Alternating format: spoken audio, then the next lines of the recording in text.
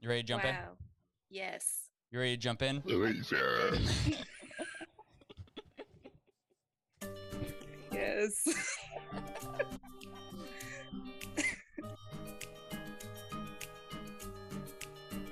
Felicia.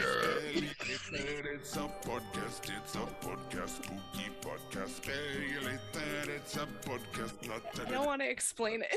podcast. Speculated, it's a podcast, spooky podcast. Speculated, it's a podcast, and it's time to start the podcast. Welcome back, everyone, to another episode of Spell You Later. Welcome, everybody. How's it going, Felicia? It's going great. Or should I Do we say? have- Felicia. No, you shouldn't. I regret sending that to you. Do we have any housekeeping at the top? I don't think so. No. I don't know if there's any important... Is there any important stuff from the Twitter we need to talk about? Well, everybody apparently agrees with you that I'm a gargoyle. And I don't know how to feel about that. That's weird. That's strange that everyone also agrees with me. That's not a normal thing, but I want everyone to know I really appreciate you guys having my back on this one. The thing is, I've done like 3 Twitter polls now, and they've either been 50-50 or you. Like, I'm not used to this. You're supposed to be on my side. Dude, and it's also fun because like a lot of your friends are like really active on Twitter and like are like the most vocal of the people listening. Yes. And somehow I'm still winning. I don't get it, dude. You're bad people. You're all dead to me. But please keep listening to the podcast. Yeah. But Just listen, start agreeing with me more. yeah, I mean, I don't think we have any housekeeping. We're talking about sailors though. Yeah, this is going to be another educational episode, kind of along the same lines as sharks. Yeah. But we're gonna try to make it fun for you. I got some spooky stories. You know, it's all good. And it's also an interesting world. The world of, I think it's something that we don't think about that often. Because, like, it's just like, oh, sailors. And that's all thought you put into it. It is like that. You know? But it's a whole fucking world, dude. And especially early on, what they fucking went through. So right at the top, what interests you about this life? Where did this interest come from? So for me, it's more like I haven't had this forever, but like the second I looked deeper than like what life of a sailor is, and I found out kind of early sailors and that occupation and that job, I was like, this is kind of crazy. Just like human experience wise, effect on our world today wise, sailing has changed so much and we put so little thought into it. Yeah. And also what these poor sailors had to go through to make that happen. For sure. For me, I've always been obsessed with the ocean, but usually the human aspect is not the most interesting to me. But I'd say maybe a year or 2 ago, I just suddenly became super obsessed with Shipwrecks. And I think that came from watching AMC's adaptation of The Terror, which I'm obsessed with. It's the best show in the world. I can't be convinced otherwise. It's 10 whole episodes, and I'm talking season 1, baby. Don't even bother with season 2. I'd go on forever about The Terror if I could. I could do a whole ass Terror podcast by myself, but I'll cap it at that, and we'll just say that's where my love of, well, I don't want to say my love of Shipwrecks. That sounds terrible, but my interest in People are allowed to say they love true crime podcasts. People are allowed to say they love Shipwrecks. It's just a shipwreck podcast, right? It already happened. I'm just very interested in reading about it. And she's glad their families missed them. I will tell you, one of these shipwrecks that I was doing more research into, I legit started to tear up, and it is because it's terror related, and I was thinking about the actors. Oh my goodness. And you told me to watch that show early on. Yeah. And I and then was going to and never did. You watched one whole episode super high and didn't remember anything. Yeah. You told me you liked their hats. Oh, yeah. I should go back. Now that I'm not smoking weed, I should go back and try again. Yeah, I agree. All right. Well, hell yeah. So where do we want to start talking about these sailors? So I guess let's talk a little bit about just a sailor's life. For me, a lot of my research and my interest is like mid 1700s to early 1900s. That's when a lot of like whaling, merchant shipping, polar expeditions, that kind of thing was happening. It was kind of like the golden age of nautical navigation. So that's kind of my experience. Are you looking at that as well, or are you looking more at modern sailing? I'm looking at the old timey. I think modern sailing is not as cool. Can we say that? Yeah. I don't know why, but like if a book takes place later than like 1911, I don't care. Yeah, it's like, you pussy. You had so many. It was probably comfortable on that boat, okay? Right. Yeah, technology had advanced quite a bit. You lived in luxury, my dude. Yeah, dude. Those deadliest catch guys try to be like, this is the deadliest job. Dude, you have a coat on. You have a coat on and you don't have rickets. Shut the fuck up, okay? Any scurvy? No, I don't think so. Shut up. Go through pain, and for us to then talk about on a podcast comfortably in our homes. Exactly. But yes, so the golden age of sailing. Right. So that's what I'm primarily interested in. So I know you've done a little more research about the life of a sailor than I have. So why don't you start us off? Yeah, I would say that when I looked into it, the first thing that jumped out to me was the fact that a lot of these sailors were filling occupational roles when occupational roles were less like how we see them today, I would say. You know, your occupation had to serve a purpose in society or it didn't exist, as opposed to now where there's a lot of jobs that exist for the sake of people need to make money, so we need to have jobs, and it's a good thing to have a lot of jobs in your country. And so the sailor occupations, people would get pulled into them because, like, there wasn't good pay. They just got on this boat and needed work and were thrust into the ocean. And it's like we've talked about, a very unnatural place for humans to be. Yeah. It's a very, like, I'm fed up with the world. I'm going to go to sea. Yes. Let's try the ocean out for size, you know? You know, I'm upset that that option really isn't open to me in the same way. Yeah. Why don't they have something like that for us? Like, you have, that's exactly. like OnlyFans now.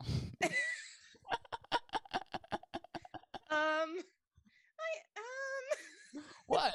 You completely, it's another way to go. I am leaving what is considered normal society, and I am setting out on my own, and I'm going to do something that is very different than what is considered the status quo, which I feel like a lot of sailors were doing back then, especially during this like early period of sailing.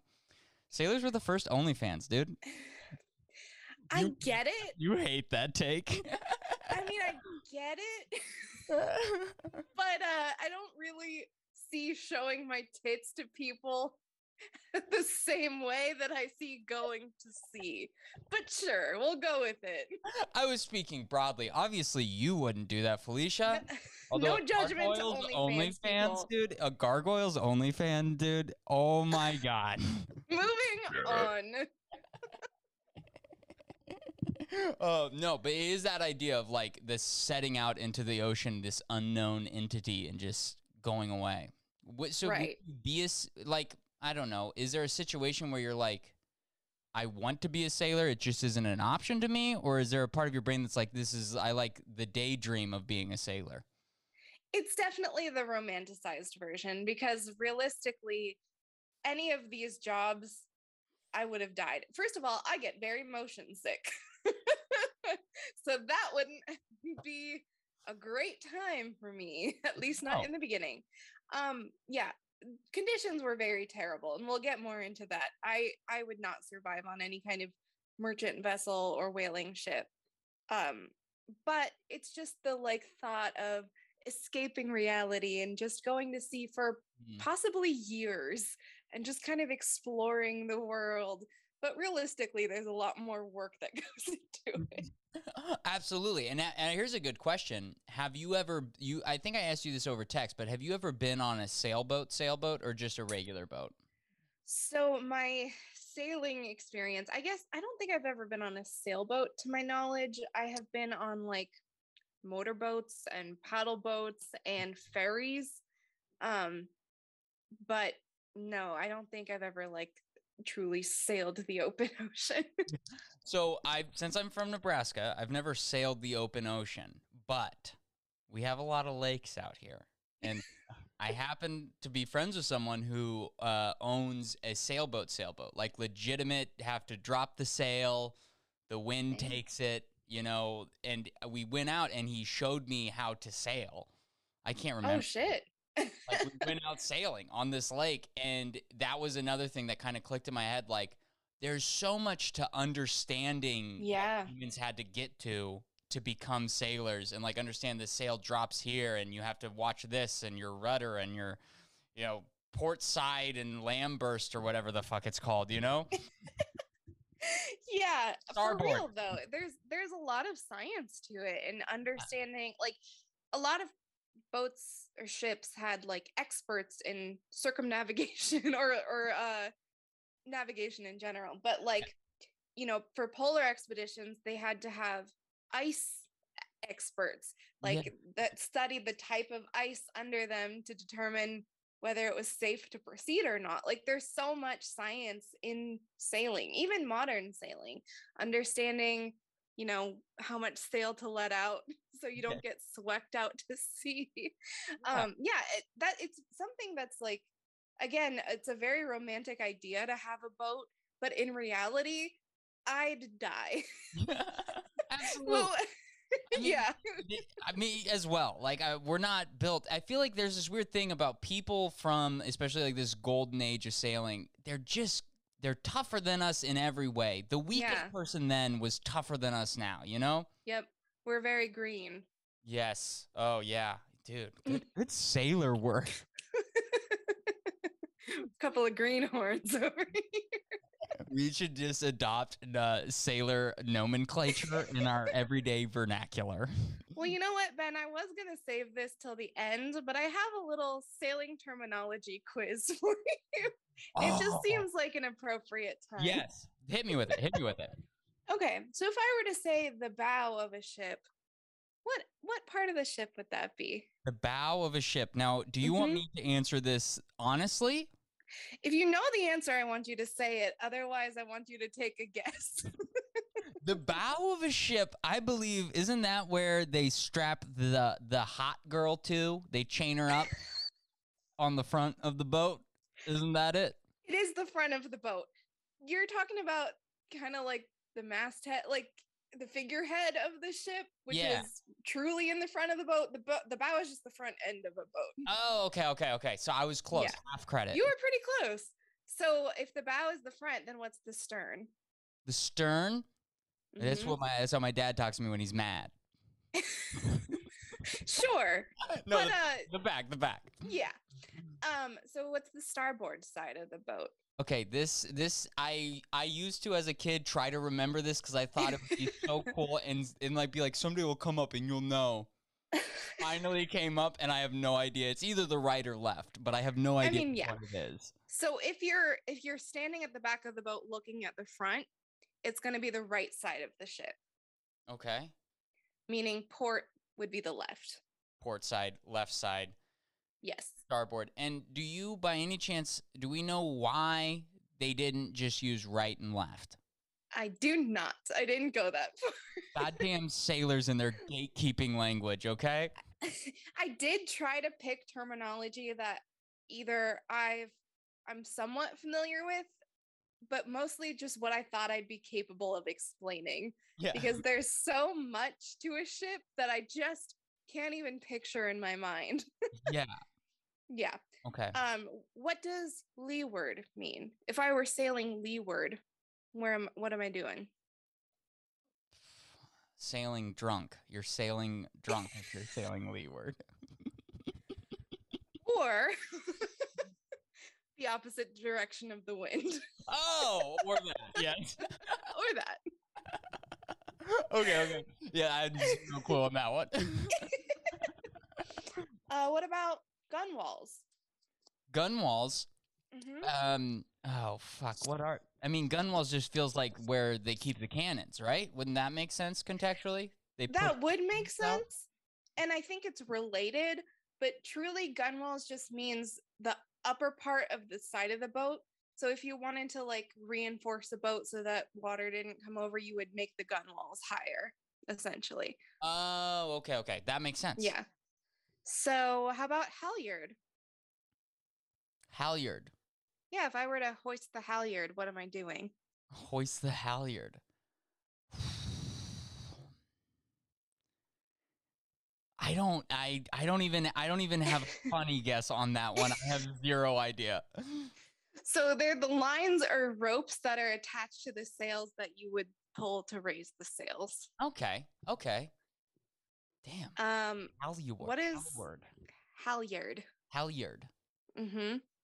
What's the prow? The prow? Mm-hmm. Oh, dude, that's when I'm out at the bar and I see a hot chick. I'm like, ooh, that's when I'm on the prow. There's no L in this. So prow is just another word for bow. It's just the front of the ship, but it's like the poetic. It's the poetic version. Like in all the sea shanties, they'll say prow instead of bow. I don't know why. That one I hate. I hate that. I hate that they're like bow. That common Prow. tongue. Okay. What am I doing if I'm going aft? If you're going aft, Mm-hmm. you're sailing with the wind. No. Damn it, dude. This is how I got through school, by the way. So it's basically the back half of the ship. If I said I'm going aft, it means that I'm like coming up the middle and going towards the back. Yeah. Okay.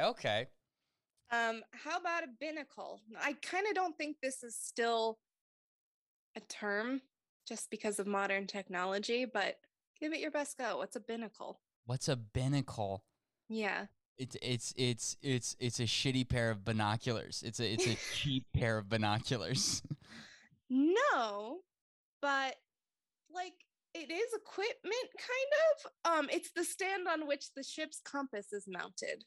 Oh, ships would have the big fucking compass, the cool one. Yeah. Yeah. So like I wonder if they still call it a binnacle, but it just has a GPS instead.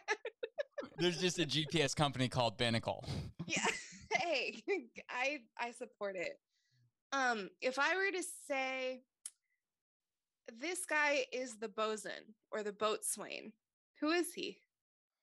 He's the guy who smells the worst on the boat. I mean, you might be right, depending on the boat. But he's just an officer in charge of the sails, ropes, and riggings. Okay, and that person is called a boatswain or bosun?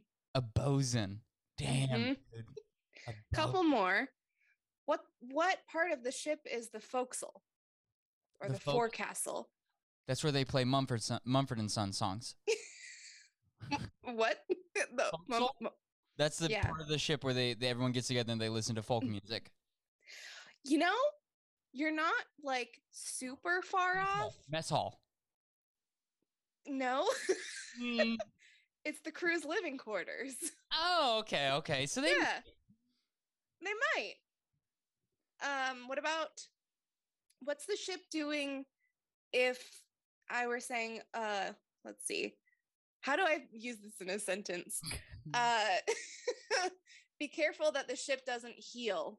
What does that mean? I'm assuming, it can just stop, like, abruptly? Not stop, lean. So it'd be like the wind forcing the sails to make the ship lean or cant in one direction or the other. Yeah, okay. That's healing. What are oilies? What are oilies? Yeah. Also called oilskins. Oilskins? Sounds like a trap. This sounds like you're getting me to say something problematic. No, I have zero idea on oilies. Foul weather clothing worn by sailors. So Oh. basically, like your windbreaker, rain jacket. It's Okay. your oily. You're oily. That one's fun. Yeah. Hey, grab your lastly, and this you probably should know. What does SS stand for? Like if I were to say this is the SS Dolly Parton, what does that stand for? Special ship. That's a special ship. It is ship, but it's sturdy. No. Spectacular. What we're looking for is steam, ladies and gentlemen. Steamship. But they still use SS on stuff on ships, and they're not okay. It's wild you said that, and I realized that on my desk I have my uncle's when he was in the Navy. Oh shit! Like plate, and it says JW SS, and it stands for steamship. My uncle was a steamship. I didn't know that. So there is some sailing terminology for you. Now I want you to go out in the world and be like, I'm gonna don my oilies. It looks like it might sprinkle. And I will go aft to the leanward side as we go to the Havelford's port mains. Okay, let's move. I'm just gonna make up sailor terms now. So I did some reading that wasn't truly just in prep for this episode. I had these books already and have read or had started reading most of them.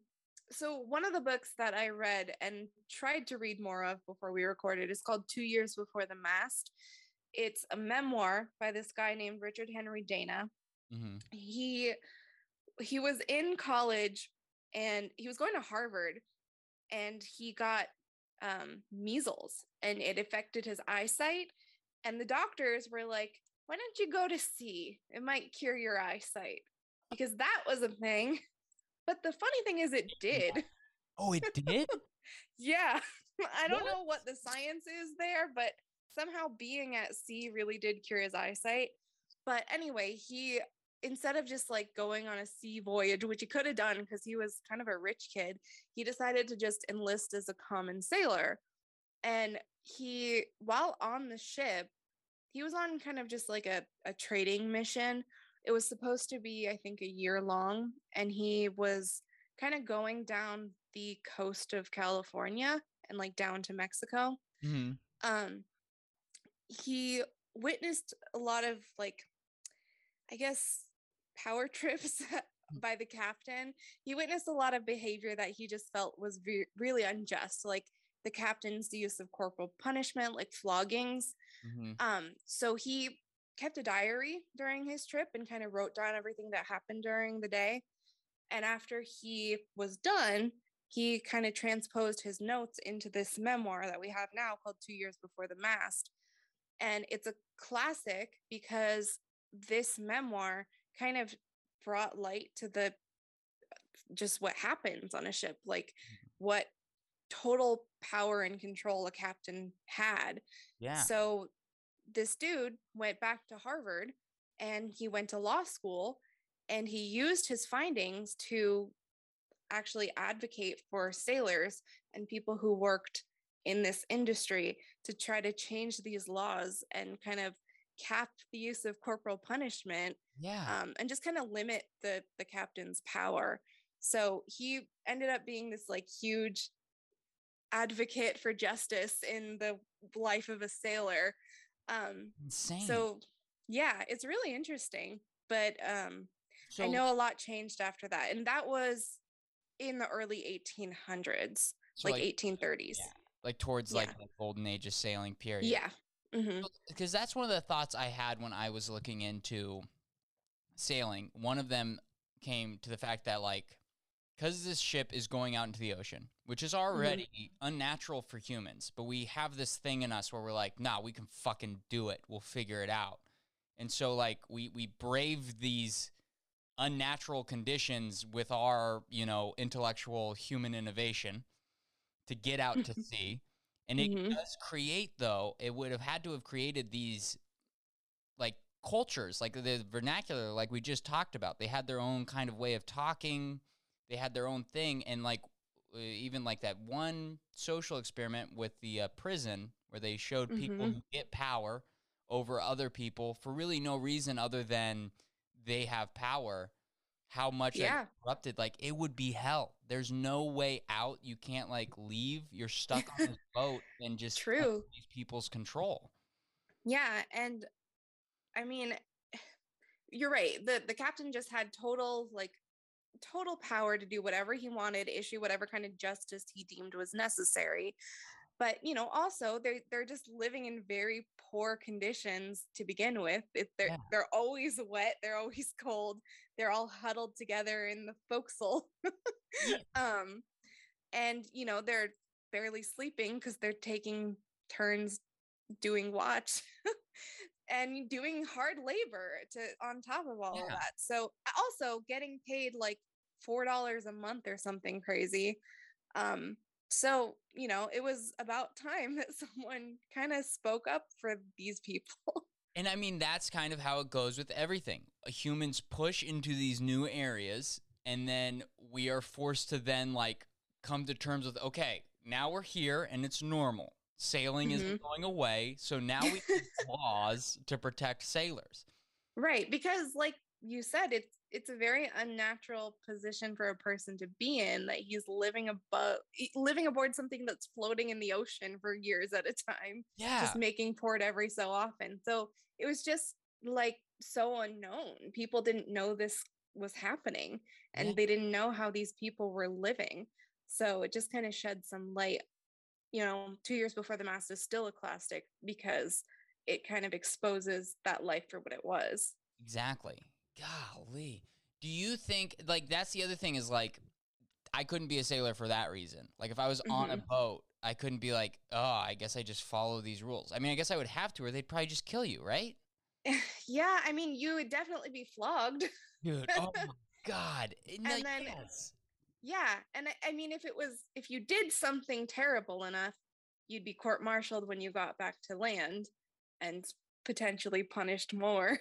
So you fucking do your worst. Do your worst, dude. I'm staying on land. Yeah. The sea life is not for me as much as I would like it to be. But do you have anything to say specifically about the life of the sailor, or do you want to get into some stories about shipwrecks? I guess in my head, I jump to, like, what kind of person becomes a sailor? What, like, in my head, I view it of the what I thought of before was like this idea of, like, his family's waiting at the port, waving goodbye for his voyage because he's a big, manly sailor. And listen, boy, this is just what I have to do. I have to go out to sea. It calls me. Then, like, I look into it, and I feel like it was one of those things where, like, they just grabbed people who had nowhere else to go, and it was just people being like, get on the boat. We need warm bodies to throw at work for a long period of time. There was a lot of that actually happening, in that they were just, like, supposedly shanghaiing people into service. There's another term for it that I don't even remember, but I mean, I think that it's a mix, right? I think that there's Doctors a lot of people sending people out. Doctors were like, yeah, go to sea. Go to sea. I think he just meant go on a leisurely cruise, but this dude was like, I'm just gonna be a merchant seaman, actually. Damn. But no, I think it's a mix of people, right? There's definitely the people who are using it as a form of escape that probably had romanticized idea of what it would be like. And they were like, yeah, I'm just going to escape reality, not knowing they were going to be, like, flogged and worked like a dog. Yeah. But I think there's also a lot of people that it was just like a family legacy to go to sea. Their whole family were sailors or fishermen or whalers, whatever. So it's just, like, expected of them. Yeah. And I mean, it's like even down to, like, the food. Like, one of the things that I saw was, like, the food that they had to bring with was not, like, food. It was just like the stuff that lasts at sea. Yeah. So they're like, why do all of our sailors get sick all the time? It's like, well, because you're feeding them like these like hardtack, which is wheat and flour that you just match it, and they're like, yeah, it's protein. Fucking put it in your body. I'm like, it's just treating people literally like pieces of equipment. Like Yeah. the only goal was to keep you going long enough to just propel this boat further and further. Right. And a lot of times they did carry like a vat of lemon juice so that scurvy wouldn't be a thing, but they didn't realize that lemon juice loses its effectiveness at a certain point. It's not enough vitamin C to keep you going, so scurvy happened anyway. And scurvy is very, very terrible. I Yeah. don't know if you've seen what it does to a person, but the terror was very enlightening for me. What? Okay, I think it's just lesions, right? You just get fucking stuff all over your skin, right? Or am I thinking of something else? That does happen, but it's more like you start bleeding from everything. You start bleeding from your pores, from your hair follicles. Any like old wounds you have could like open back up because it's like eating away at your scar tissue. Oh my God. So yeah, like just your body is bleeding from every orifice. It's so terrible. It's so terrifying because it's like literally you're out at sea and you're like, it's the worst thing in the world that your blood is like, get us the fuck out of here. Yeah, your body just starts eating itself. Oh my God, dude, humans, it's Yeah. like, if we were smart, if everyone had the brains like I have now, like if I cut myself, I'm like, oh, don't do that. Or you touch a hot stove, you're like, oh, we don't touch the hot stove anymore.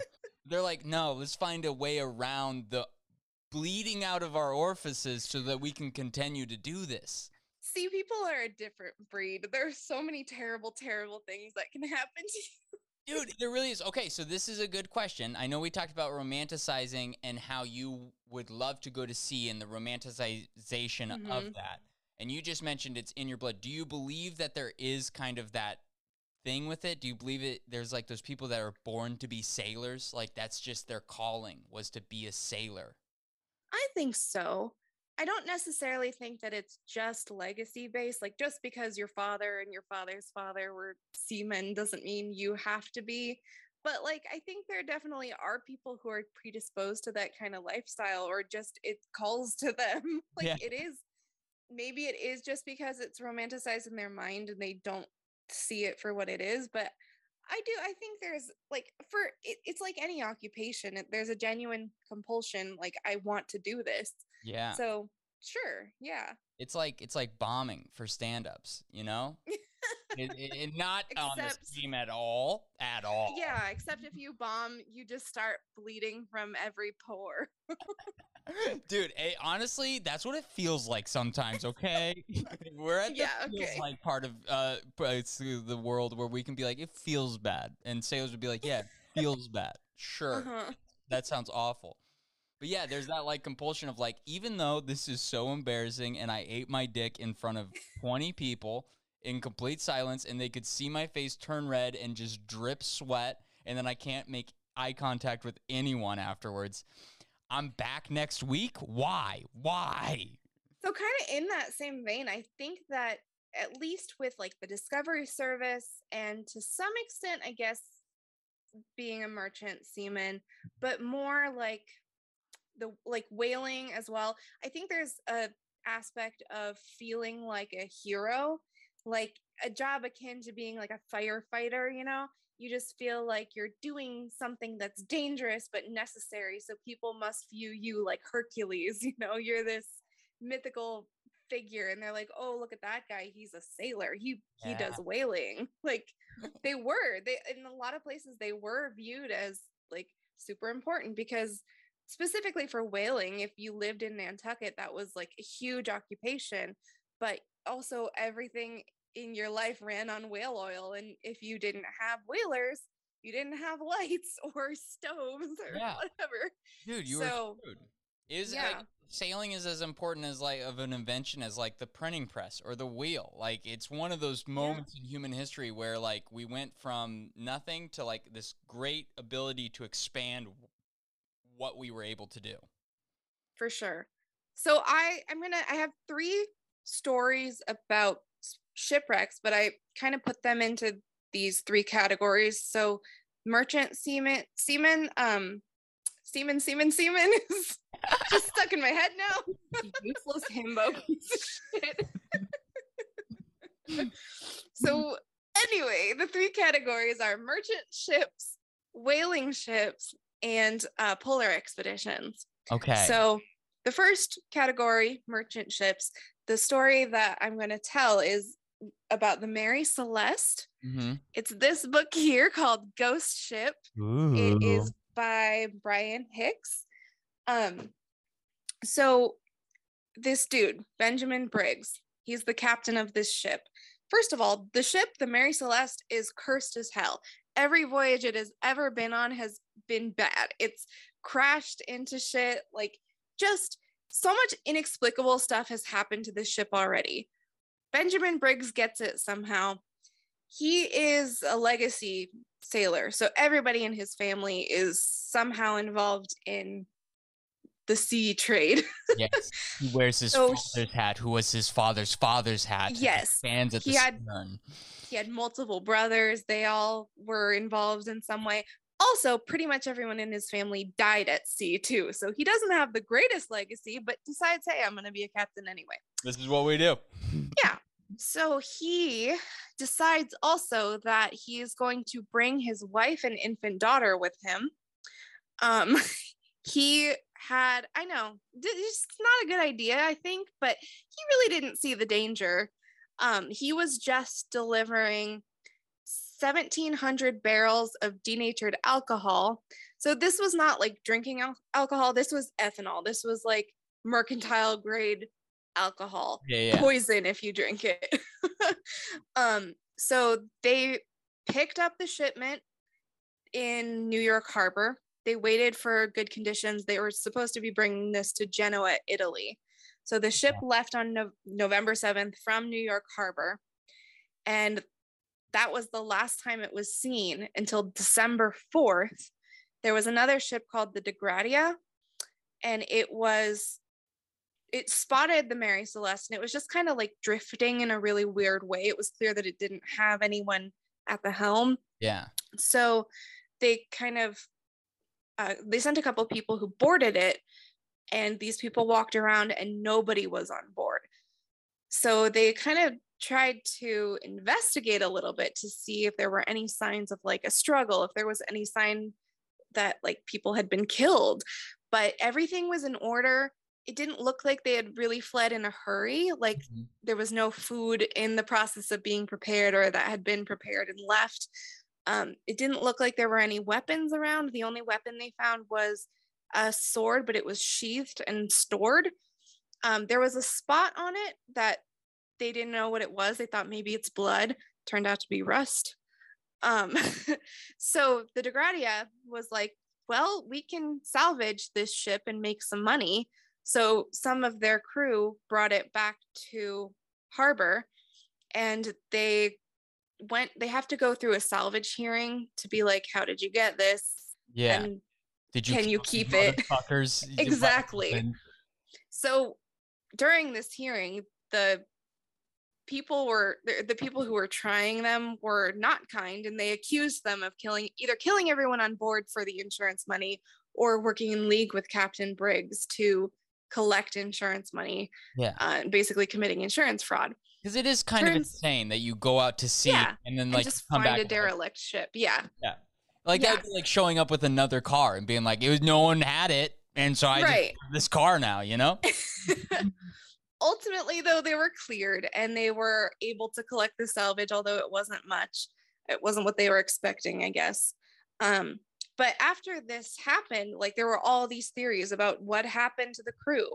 And it was kind of only made worse when Arthur Conan Doyle, author of Sherlock Holmes, decided to publish a story in a magazine where he alleged to be one of the survivors. And he was like, oh, this is what happened. Like this, we were set upon, it was mutiny, and all the crew was killed. and like it later came out because I think he was also he was writing under a pseudonym pretending to be like a survivor. It did later come out that was that's so smart, by the way. Yeah. As far as like writing a compelling story, be like, I was there, I saw everything. What a hustle guy, dude. Shout out to him on his grind. Yeah.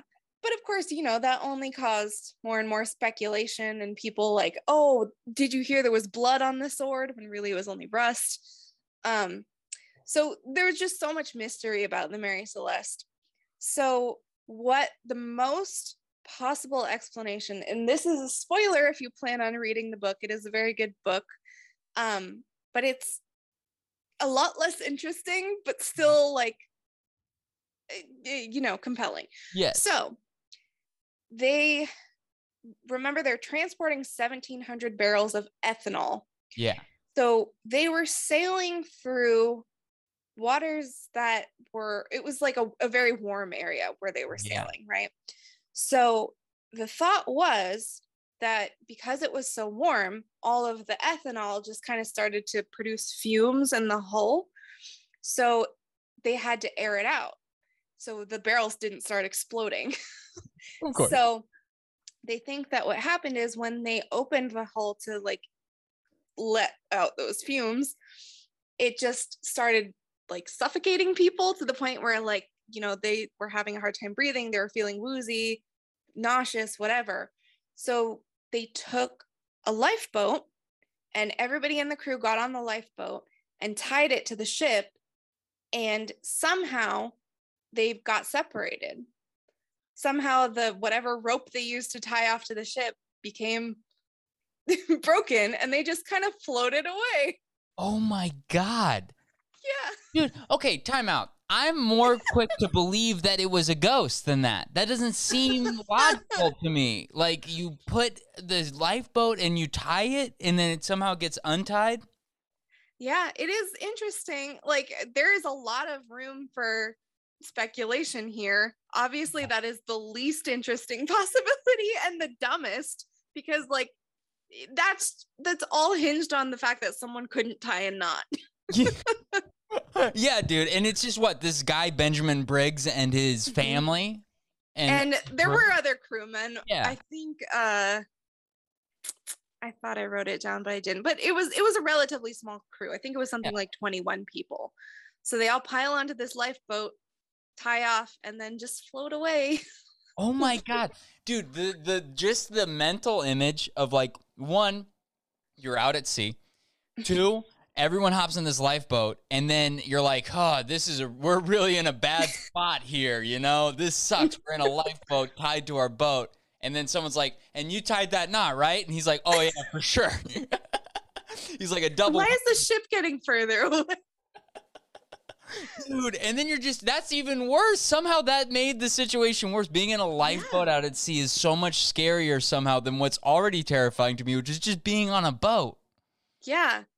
I also don't know why they couldn't have just like, there had to be some spot on the boat where the wind wasn't blowing the ethanol fumes towards them, right? Like, I feel like they all could have piled onto one area for a while and waited it out. Yeah, dude. But no. That's not an option because we named these places very specifically and they have specific purposes, and we're sailors, and this is what we do. We hang out in the folksy. Is that it? Did I do it right? Forecastle? Forecastle? Yeah. But I mean, it's just, oh, dude, that's crazy. Yeah. That's fucking wild. So I guess one of the dangers of being a merchant seaman is just being like gassed out by your own cargo. Yeah. But also, you said that this ship has, like, I am way more on the spooky side of this. Some supernatural shit had to have happened, right? Like, that's more fun to believe. I mean, it was obviously a very cursed ship to begin with. So who knows? Maybe the ship didn't want him on board and caused something crazy to happen. That's a more interesting explanation than ethanol. And that's the side I choose to believe. I choose to believe that the Mary Celeste, also a scary ship name, the Mary Celeste. Yeah. Oh my God. Damn. So the second story that I'm going to tell you is a pretty famous story. It actually inspired Herman Melville to write Moby Dick. And there is a movie about it. It's called In the Heart of the Sea. It is about. Yeah, you saw it? I'm pretty sure I've seen that. Yes. Okay, yeah. It stars Chris Hemsworth and I Chris love him so much, and I can't remember his name ever. All the people. Brendan Fraser. No. Danny DeVito. No, I'll think of it later. He's the Peaky Blinders guy. Anyway, so Tom Shelby, yes. Murphy. Cillian Murphy. Cillian Murphy. Okay. Yes, we got there. So anyway, yes, In the Heart of the Sea. It's by Nathaniel Philbrick. It's a bonkers story. So the whale ship Essex parts Nantucket August 12th, 1819. So it's supposed to be a 2.5-year voyage to the west coast of South Africa. They're whalers, so they're trying to go to like really whale infested waters. Yeah. They start out in South Africa and they weren't having a lot of luck. The locals told them about this spot kind of off the beaten path they could go to find whales. So the crew consisted of Captain George Pollard, first mate Owen Chase, second mate Matthew Joy. Okay. And when they divided into whale boats, those three would kind of be the head of the group. So it'd be three whale boats, each captained by one of these people. There were 21 men in the crew. So at one point, Chase was on board the Essex. He was repairing one of the whale boats, and the crew sighted this huge sperm whale. It's a male sperm whale. It's called a bull, and they approximated it at 85 feet in length. Yeah. And he noticed it was acting kind of strange. It was laying motionless on the surface facing the ship when suddenly it just began to swim towards the vessel, picking up speed by kind of doing these shallow dives. Yeah. And it rammed the boat. And Owen Chase was like stunned, and he was like, do I go for a harpoon? But he hesitated because the whale was super close to the rudder. So if he accidentally hit the rudder, it would disable the ship steering. Yeah. So in the time that he was like pondering, what do I do? The whale turns around and starts headed back at the boat and rams it again so hard that it leaves this huge hole in the hull of the boat, and the boat starts going down. So the ship started sinking, but slowly. So they got a couple days to kind of salvage what they could from the wreck and divide it into these three whale boats. They also tried to like reinforce the whale boats a little bit because that's all they had. So they kind of made the sides higher. They used the sails and masts. The gun walls, yeah. But they didn't have a lot of navigational equipment. So only Pollard and Chase's boats got the navigational equipment. And Joy just had to kind of keep the other two boats in sight and not get separated. So Pollard, the captain, is like, let's just go for the nearest land. But the crew heard that the nearby islands were populated by cannibals. This is not true. If they had done what Pollard wanted to do, they would have gone to Tahiti and been safe. But you know, they were all skeptical. They heard tales of cannibals. So dude, on those boats, when they're like, oh man, the ship's sinking, what are we gonna do? And someone's like, my cousin told me there's cannibals on that island. You guys, we can't go there. Right. I think I would have taken my chances. Yeah. And this is kind of where the movie differs, because the movie made Pollard out to be the idiot and Owen Chase was right about everything. But Pollard was pretty right here. Chase is the one who was like, no, actually, let's go to South America, 3,000 miles to the east in whale boats. So after 1 month at sea, they get to this island. It's called Henderson Island. It's completely uninhabited. It's very rocky and very treacherous. Okay. But they did find some fresh water as well as birds, so eggs as well, and like crabs.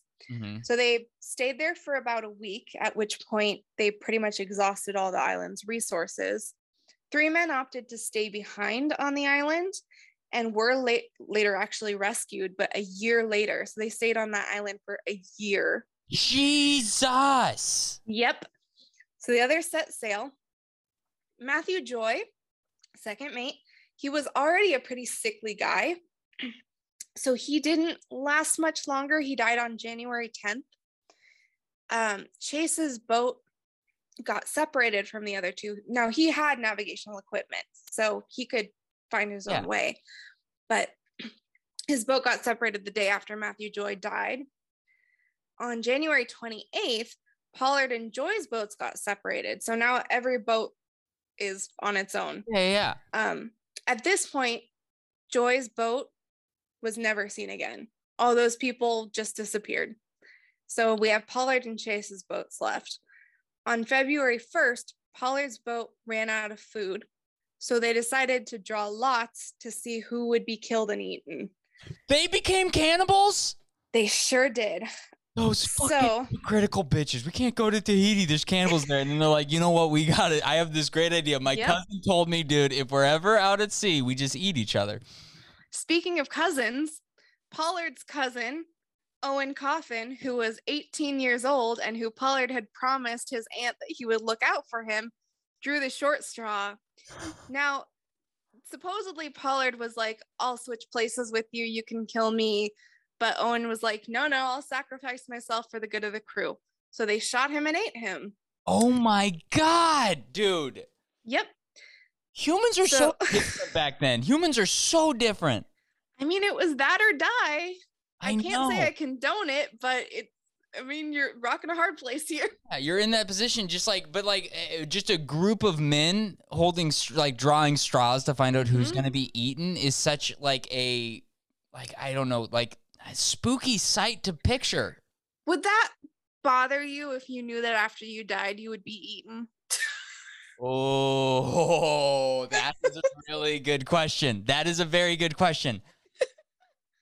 I would hope not. I would say in that situation, I would be like, if I'm going to die, it better be for fucking something, you know? Yeah, I agree. I'd be like, yeah, sure, eat me. I'm dead. I don't care. I wouldn't necessarily want to be killed to be eaten. Yeah. But if I'm dying anyway, sure. Yeah, why not? I mean, just do me right. Make sure you enjoy me, you know? Use every part. Yes. So back to Chase's boat. On February 8th, they ran out of food. So they also resorted to cannibalism. But in their case, people were dying of natural causes. Oh, thank exposure, God. Starvation. So they didn't actually kill anybody and eat them. They just ate the dead people. Oh, man. No, thank goodness, you know? Oh, yep. Wow. So on February 18th, which is 89 days after the Essex sank, they got Chase's boat, which only had 3 people in it. And one of those people was the one who actually, his notes allowed Nathaniel Philbrick to write In the Heart of the Sea. So Chase's boat is rescued 89 days later. Pollard's boat only has 2 people in it, Pollard and one other guy. It is rescued 93 days after the Essex sank. They get reunited, they're rescued and go back to Nantucket, and all 8 went to sea again within months of their return. God damn it, dude. What is going on? Dude, I am starting to believe that these sailors are a different breed. They're 100%. Like NFL football players. Will die out there people, dude. It's like the surfer who gets attacked by a shark and then just goes right back to surfing with one less arm. Yeah, dude. Just obviously I'm going back out there. Are you out of your mind? Yeah. I got to catch that wave, bro. I wonder if there's an element of I've survived the worst. It couldn't possibly be worse than that. I'm going to be prepared this time. Okay, here's a good question. Is it toxic masculinity? I ain't letting the fucking sea beat me, you know? Or is it they're like, well, what am I going to do? Become a baker or candlestick maker? That's not going to fucking happen. There was probably an element of that. I know just from reading that book that Captain Pollard didn't do well. He he was the captain of this ship that sank. Nobody wanted to sail under him again. So I think at some point he just becomes kind of the town crazy guy, and they're all like, look, that's Captain Pollard. You know what happened to him? Ooh, I just like how they were like less afraid of the sea than they were about like getting called a pussy, Yeah, they were definitely more afraid of like the punishment that would, I think maybe that's it. They just wanted to go back to sea to escape whatever punishment was in store for them for losing. Because I don't think it was Pollard's ship. I'm pretty sure someone else owned the ship and Pollard was just the captain. So they lost out on a lot of money when it sank. Not that it was his fault, but yeah. Apparently, I don't think it was the first time either he had sunk a ship. So he has a bad record. Yeah. But Owen Chase was kind of like a bro-y dude. And I could see him just being like, I won't let the sea take me. I'm back out there, dude. Damn. Maybe it's also just like, if I'm going to go, it's me in the sea. Yeah. It's going to be what kills me. Jeez, dude. And also, this was just a side thought I had very early on, but do we call them seamen because they were going after sperm whales? No, but sperm whales are named so because the oil looks like sperm. That's how original we are as a species. So for real, that is why. For real. Damn. 100%. Shit, dude. They were like, it's either sperm whales or cumfish, so we gotta decide. Yeah. Okay. So Owen, that Owen Chase guy goes right back out there and is like, I gotta go settle it. Damn, dude. Yep.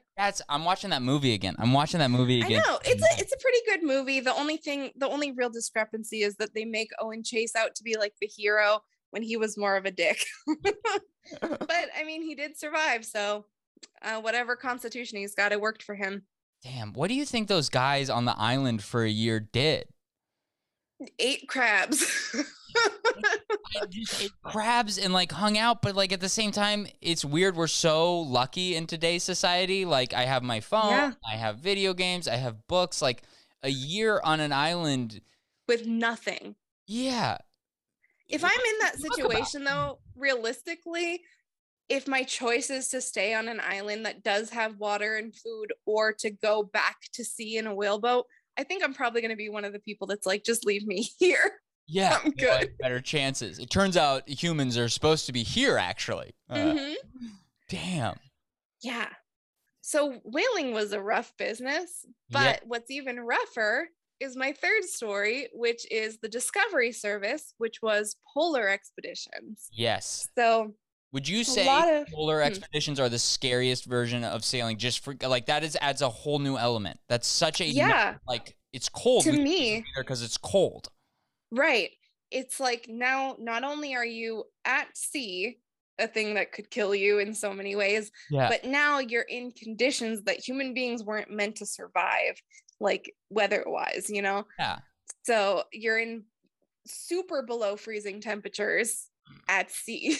Damn. And did you know at 40 degrees below, your teeth can explode? Shut the fuck up. Now I'm terrified. Your teeth can explode? Because the nerves inside your teeth are warm, and if they freeze on the outside, they'll just explode. Oh my, did this happen to people? Mm-hmm. How else would they know? Dude, there's so much scary shit that other humans had to do so that I don't even have to know about it, you know? Yeah. And the thing is, like, for the most part anyway, these expeditions were to chart trade routes. So the one I'm going to talk about is terror adjacent because it is the Lost Franklin expedition. So on May 19th, 1845, 129 men set sail aboard two ships, the HMS Terror and the HMS Erebus, under the command of Sir John Franklin. So they were trying to chart the Northwest Passage. So they ended up in the Victoria Strait near King William Island in what is now the Canadian territory of Nunavut. So they were up north. So research suggests that after being icebound for more than a year, the people abandoned Erebus and Terror and started walking. So the ships became completely impacted in the ice, completely frozen in. Unmovable. Not only that, but the pressure of the ice against the ship were crushing the ships, so that even if the ice melted at some point, the ships just would have sunk. So they really had no choice but to start walking. So the ships were abandoned April of 1848, at which point Franklin, the commander of the expedition, had already died, along with 24 others. So there are 2 people in command now. There's Captain Francis Crozier, who is the captain of Erebus, and then James Fitzjames, who is Franklin's second. So he's now the commander. Oh, sorry. Fitzjames is the commander of Erebus. Crozier is the commander of Terror. Okay. So they start walking, trying to reach the Canadian mainland. In this time, they disappear. Now, Franklin's wife was a huge advocate for sending out a rescue party. They were only supposed to be gone for, I think, 2 years. So after 3, she's like, what the fuck? Where is my husband? Can you do something about this? So wild that she's like, you were like, he's been gone for 3 years. And he's like, let's give him a little more time, okay? They were like, all these polar explorers were like, it happens sometimes, you're just gone. The ship was stocked with 5 years worth of provisions. So the theory was they could have survived for up to 5 years. Yeah. But she was like, something is wrong. Now, luckily, Lady Jane Franklin had money, so she funded her own expeditions. Bad bitch move. Yeah, bad bitch for sure. Unfortunately, not much was found. And not until pretty recently. Now, they did stop at not towards the end, but like when they first set out, they made a stop at, I think it was called Elephant Isle, and they had these cairns where you could like write down messages and stick it inside the cairn so whoever happened across it could find it. So whoever was searching for them found this message in the cairn, and it did say, I think the last message was from Fitzjames, and it had said Franklin died, but they were like, all is well at the end. So didn't really say where they were going. Yeah. There was nothing to go on, but people had already started dying of different diseases and exposure. So there were human remains. So in studying these human remains, they found something pretty interesting. These people weren't necessarily dying of like hypothermia or starvation. They were dying of lead poisoning. So what happened was, before the expedition, Franklin commissioned this company to stock provisions for them. So they ordered all these canned foods essentially, but they were working too slow. And Franklin was like, we have to leave. You have to be faster. Yeah. So whoever was cooking, first of all, undercooked the food so they could get it in the tins faster. And also the seal on the tins was lead. So food poisoning for one, because the food wasn't cooked properly, but they were sealing the tins with lead. Jesus Christ. So even though they had 5 years worth of provisions, those provisions were poisoning them in more ways than one. And did they probably didn't even realize it. No. They definitely would have felt not good. Yeah. But they probably wouldn't have known why. Because at the time, lead poisoning wasn't really a known thing. Yeah. And now when you get poisoning, do you kind of go crazy? Kind of the same way? I believe so, yes. Oh my God. Yeah. Full of sailors who are already crazy people, Mm-hmm. even more insane on lead poisoning. That's Yep. oh my god. Okay, keep going. I'm on the edge of my seat, dude. So when they found these remains and examined them all these years later, they Mhm. found a not okay amount of lead. Of course. Yeah. So it honestly, this finding of the expedition has been going on for hundreds of years at this point, and kind of remains have slowly been found over the years. Now, they also have found human remains with cut marks on the bones, which alleges potentially cannibalism was a thing as well. I mean, They also found, oh yeah, they also found areas of pitting and scaling on the bones, which suggested vitamin C deficiency, which is the cause of scurvy. So, they were dying in all sorts of very horrible ways. yes. But the truth is just not much is known about what happened once they started walking, other than they just disappeared. All that we really know is based on the little remains and artifacts that have been found, as well as testimony of the native Inuit. So the weird, like the bonkers part is the ships themselves weren't found until 2014. So Now, maybe one of my questions. We did find. So they found the fucking ships. they found the ships 200 years later. There was a Canadian search team led by Parks Canada.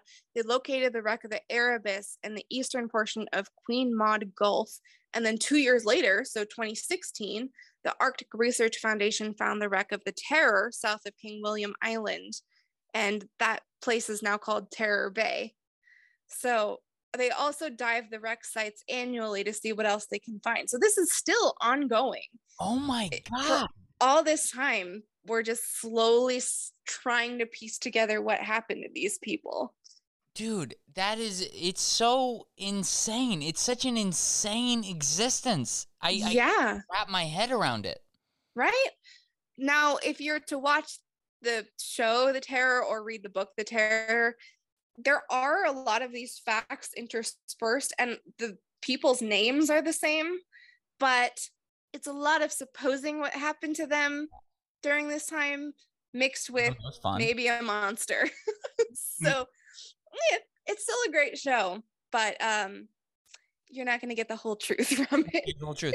And so they just go out there and they fucking start walking. I can't imagine leaving a ship to start walking. Yep. You just they had a long way to go. So it would have been a 248-mile walk to the nearest habitated land. So do you think when they get off the ship, if in their heads, and we have to speculate here, we can't know for sure, but like speculating, like, do you think they had this understanding of we are dying? Like, there's no way I think so. Walking somewhere. Now, probably, but there is another story. There's tons of stories, but I read another book called Endurance, which was another polar expedition. They got frozen in the ice and had to walk, and they had a great captain. And because of him, every person survived. But the difference there was that they were supposed to be kind of a hybrid sea and overland expedition. So they brought sled dogs and they ate most of them, unfortunately. Apologies. But, yeah. But I like how that's the most sad we've gotten. That's the most sad we've gotten. And like we were like, and then they drew the short story. I was like, oh, that must have been crazy. And they were like, I'm always way more sad when animals die. Okay, but you were saying something. So they all live with they ate the sled dogs, and then they managed to make it back. But before they ate them, the sled dogs were also useful for like hauling stuff. Yeah. So they had a lot more help than this crew. So like, how important that what you said there? Like the captain was a good captain. He saved all the people, or not saved, but like was able to. That puts in like how much of a difference the captain actually made, probably. For sure. Like if it's someone who is able to kind of boost crew morale, but while being a stern leader and like keeping people organized, I think that does make a huge difference in just terms of like the drive to survive, you have to convince people to do something fucking crazy. And be like, and also, this is in your blood, you know? We're gonna live. Okay. And also in the endurance, they like took photos of the journey the whole time. And we have those photos now, which is fucking crazy to me. Dude, and the captain was also like, people are going to want to talk about how badass what I just did. Yeah. Okay? For sure. Okay, where do you think you'd fall on a ship? What kind of sailor would you be on a ship? Are you just a regular sailor? A bad one. A bad, obviously. Come on, both of us are going to be bad sailors. I only know how to tie my shoes. So, but like, do you think you'd just be a regular sailor, or do you think you'd be able to like grab some men and lead? And take no. As an officer. No, I'm gonna be one of the first to die.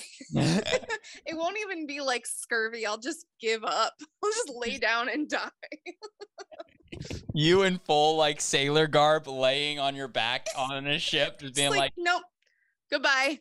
This isn't on accident. I'm here to die. You know, something that's interesting to me though is that one of the other differences between the crew of the Endurance and the Franklin expedition is that the crew of the Endurance was able to take more personal belongings because they had the sled dogs. So they took stuff like books, like they had entertainment. They had stuff to actually kind of keep them occupied. Now, of course, they did kind of end up reading those same books over and over again, but they at least had something to distract them instead of it just being a constant fight for survival. That's crazy. Can I tell you a story?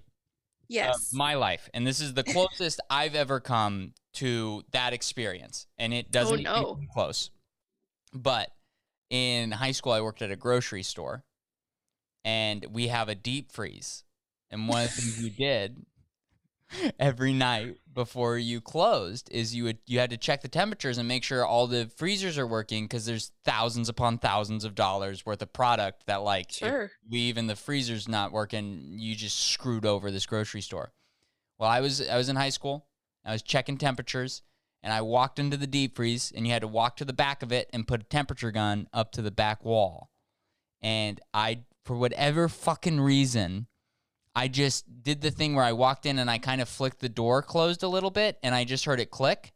I was like, oh, it's fine. There's a handle. And I went and checked the temperature, and I walked back and hit the handle to open it, and it didn't open.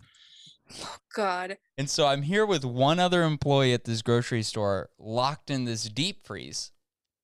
And I literally, like, 10 minutes go by. My phone doesn't work because I'm in a metal box. And so I'm sitting there. And I'm like, holy shit, hopefully this guy comes and gets me. 20 minutes go by. Now I've been in this deep freeze, and I'm freezing in a T-shirt and pants. What's the temperature? It's I can't remember the exact temperature, but it would have been around like where you freeze meat at, like keeping meat preserved cold. So I think that would have been like below freezing somewhere like. And hey, buddy, you are meat. I am meat. Yeah, literally. And like the way my brain works, I had to like at one point, 30 minutes had passed, and I was like, I have now accepted my death. I have now accepted that my parents are going to make a shit ton of money suing the fuck out of this place because the handle didn't work. And like I tried everything. I did the push-ups. I ran in there to like keep my body temperature up. And literally, I had banged on the door. I had grabbed a log of meat and hit the door. It was very scary. But I just remember at 45 minutes, the door just opens, and I get out. And the guy was like, I was about to leave. I thought you just ditched on your shift. My arms were like turning purple. He like gave me a jacket to put on. And I was like, immediately like, this is so funny. Like immediately was cracking jokes about it. And like, as hearing that story of like they set out and they had those books, like that is the difference I feel like in a lot of these things, like just being able to keep your mind occupied outside of it has been a game changer in these situations. Because if you're just fixating, you have to come to terms with like, I'm either going to die or not. You're just some form of speculating your own death. And that's it. That's all you have to keep you occupied. Yeah, dude. And I mean, thank God I've never done that. But like that like freezing and like being like, I'm going to freeze to death kind of situation. God. Like, oh, fuck. And then hearing those guys who just set out into the fucking freezing polar On purpose. On purpose. To be like, we're going to walk to free. I'm like, that is just, I don't know if I had it in me to like continue on. I think I would do the same thing and be like, I've accepted my death. Yeah. And I think that, I mean, another main difference is that to some extent, the crew of the Endurance knew that they were going to be walking. That was part of their expedition. So they were more prepared for that. Whereas the crew of the Terror and Erebus were like, these are top of the line ships, new technology. We've got provisions for 5 years. Yeah. They can't possibly be poisoning us. The Titanic hubris hits once again. Yeah, it is 100% hubris. It's like nothing bad can happen to us because we're set. Yeah. Sorry. Are you sure? Damn. Yeah. Do we need to like even touch on Titanic? I think is the most famous shipwreck of all time, right? It is, but it's not that interesting. Yeah, come on. Last night it was a cruise liner. Yeah. They could. Like, both people could have fit on the. People die and not sailors dying. I'm like, who gives a shit? Okay. No. I guess. Yeah, it is along those same lines though. Of like, this was not even a possibility in their minds. Damn. Dude. Yeah. Just to speak on the Titanic, last night I was at a show and all the comics did get on a bit outside, which was since Rule 34 that anything you say probably exists on the internet is real, is there porn of an iceberg fucking the Titanic? I mean, I think there's probably Jack and Rose porn out there, but I don't know about the iceberg fucking the Titanic. You don't think there's one where he's like, just the tip of the iceberg went in, you know? I hate you. It's primed. It's Anyway, you can catch me at Felicia3 Twitter or Instagram. You can follow me at Benny Putz on Instagram or at Benny_Putz on Twitter. Oh man, but I legitimately don't really have anything else. That was the majority of what I had prepared. You have any closing thoughts, Ben? Closing thoughts, I've come to terms with the fact that there, like before this conversation, I think there was a tinge of me that was like, I could maybe do it, you know? I feel like I'm a very like, I accept my surroundings and situations and then move forward with what I have kind of guy. And I was like, maybe I could. But then hearing these stories is like, no fucking way. I'm never going to be meant for this. I mean, also, you don't have the option to be a sailor in 1845. Oh, I feel like that as well. Sailing now is probably just another boring job because you're just like working on a transport ship with a bunch of cargo containers. Like a heated cabin. Go fuck off. Yeah. So, it's not romantic enough. Yeah.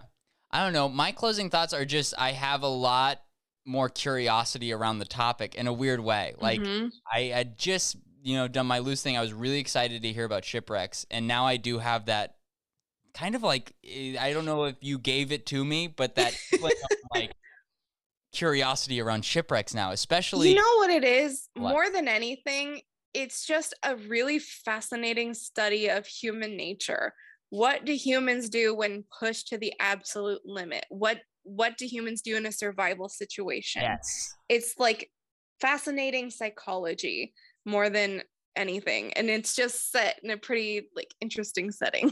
Yes, that was my big thing with this sailor. It just how much we had to do. And to overcome that to get to where we are now. Like without those people doing that shit, we don't have the world we have today. For sure. So much of the world would still be undiscovered. Yeah, dude. Yeah, dude. It's weird. Thank God humans are fucking stupid, you know?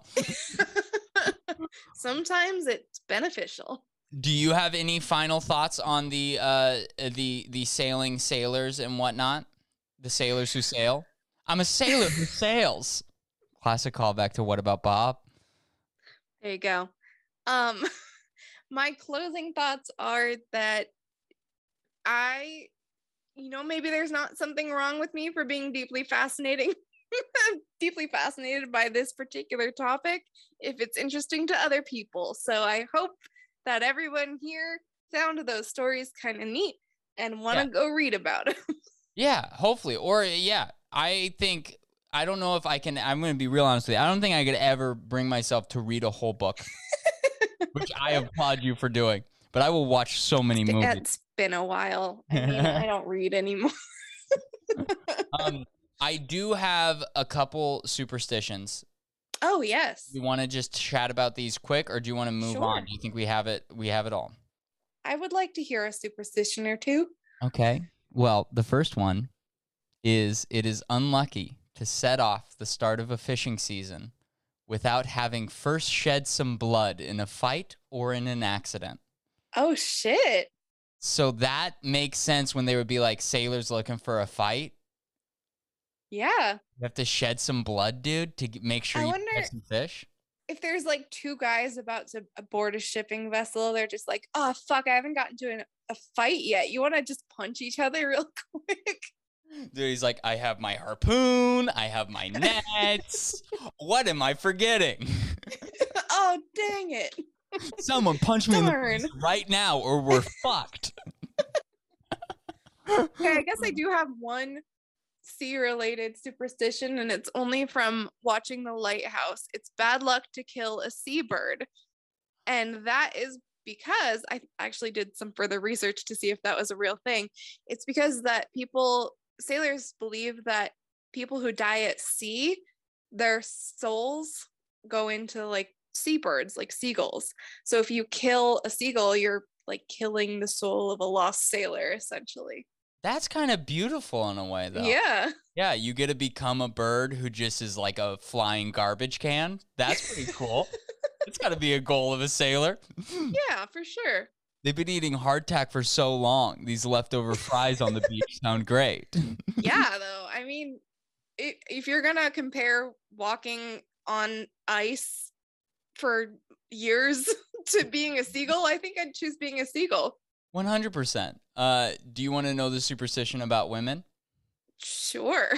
Okay, this is a They're bad luck. Superstition. Yes, they are. I'm not saying that. Sailors are saying that.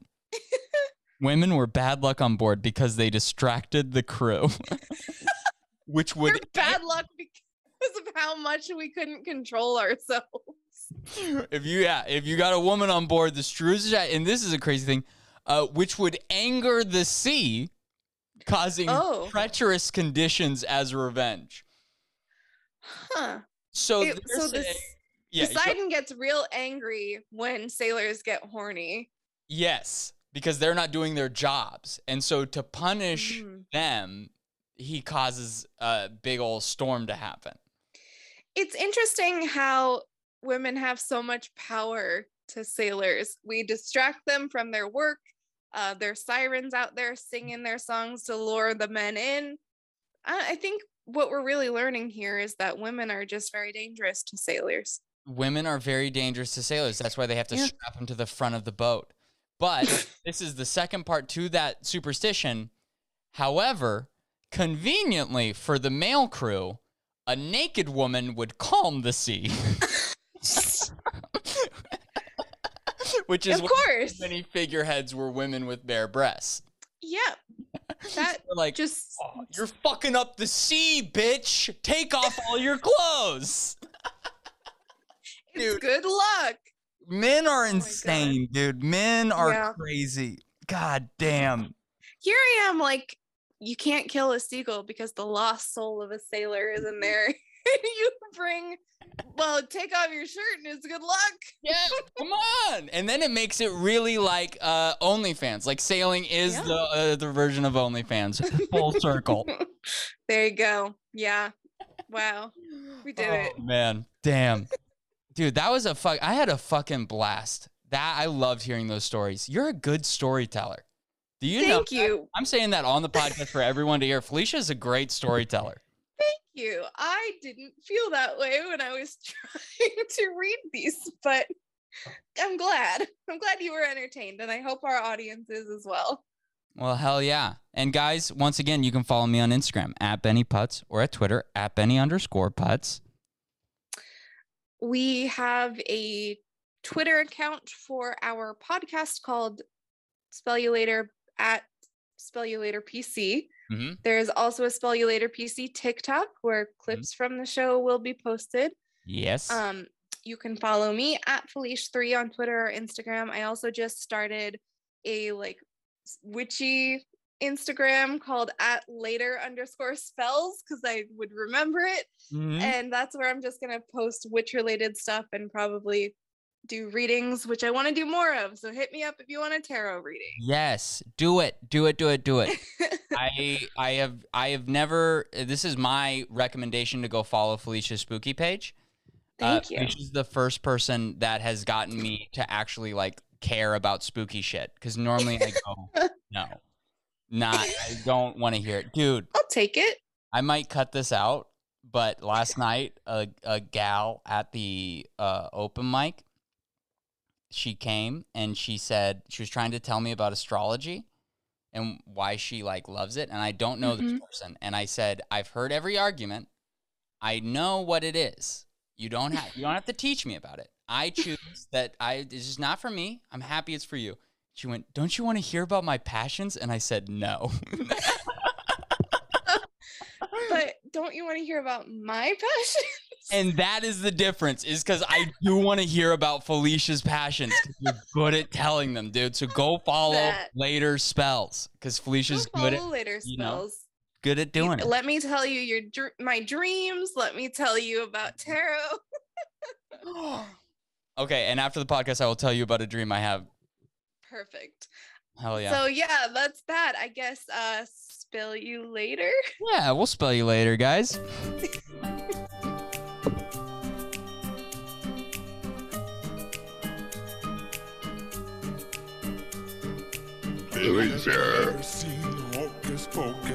I missed it. I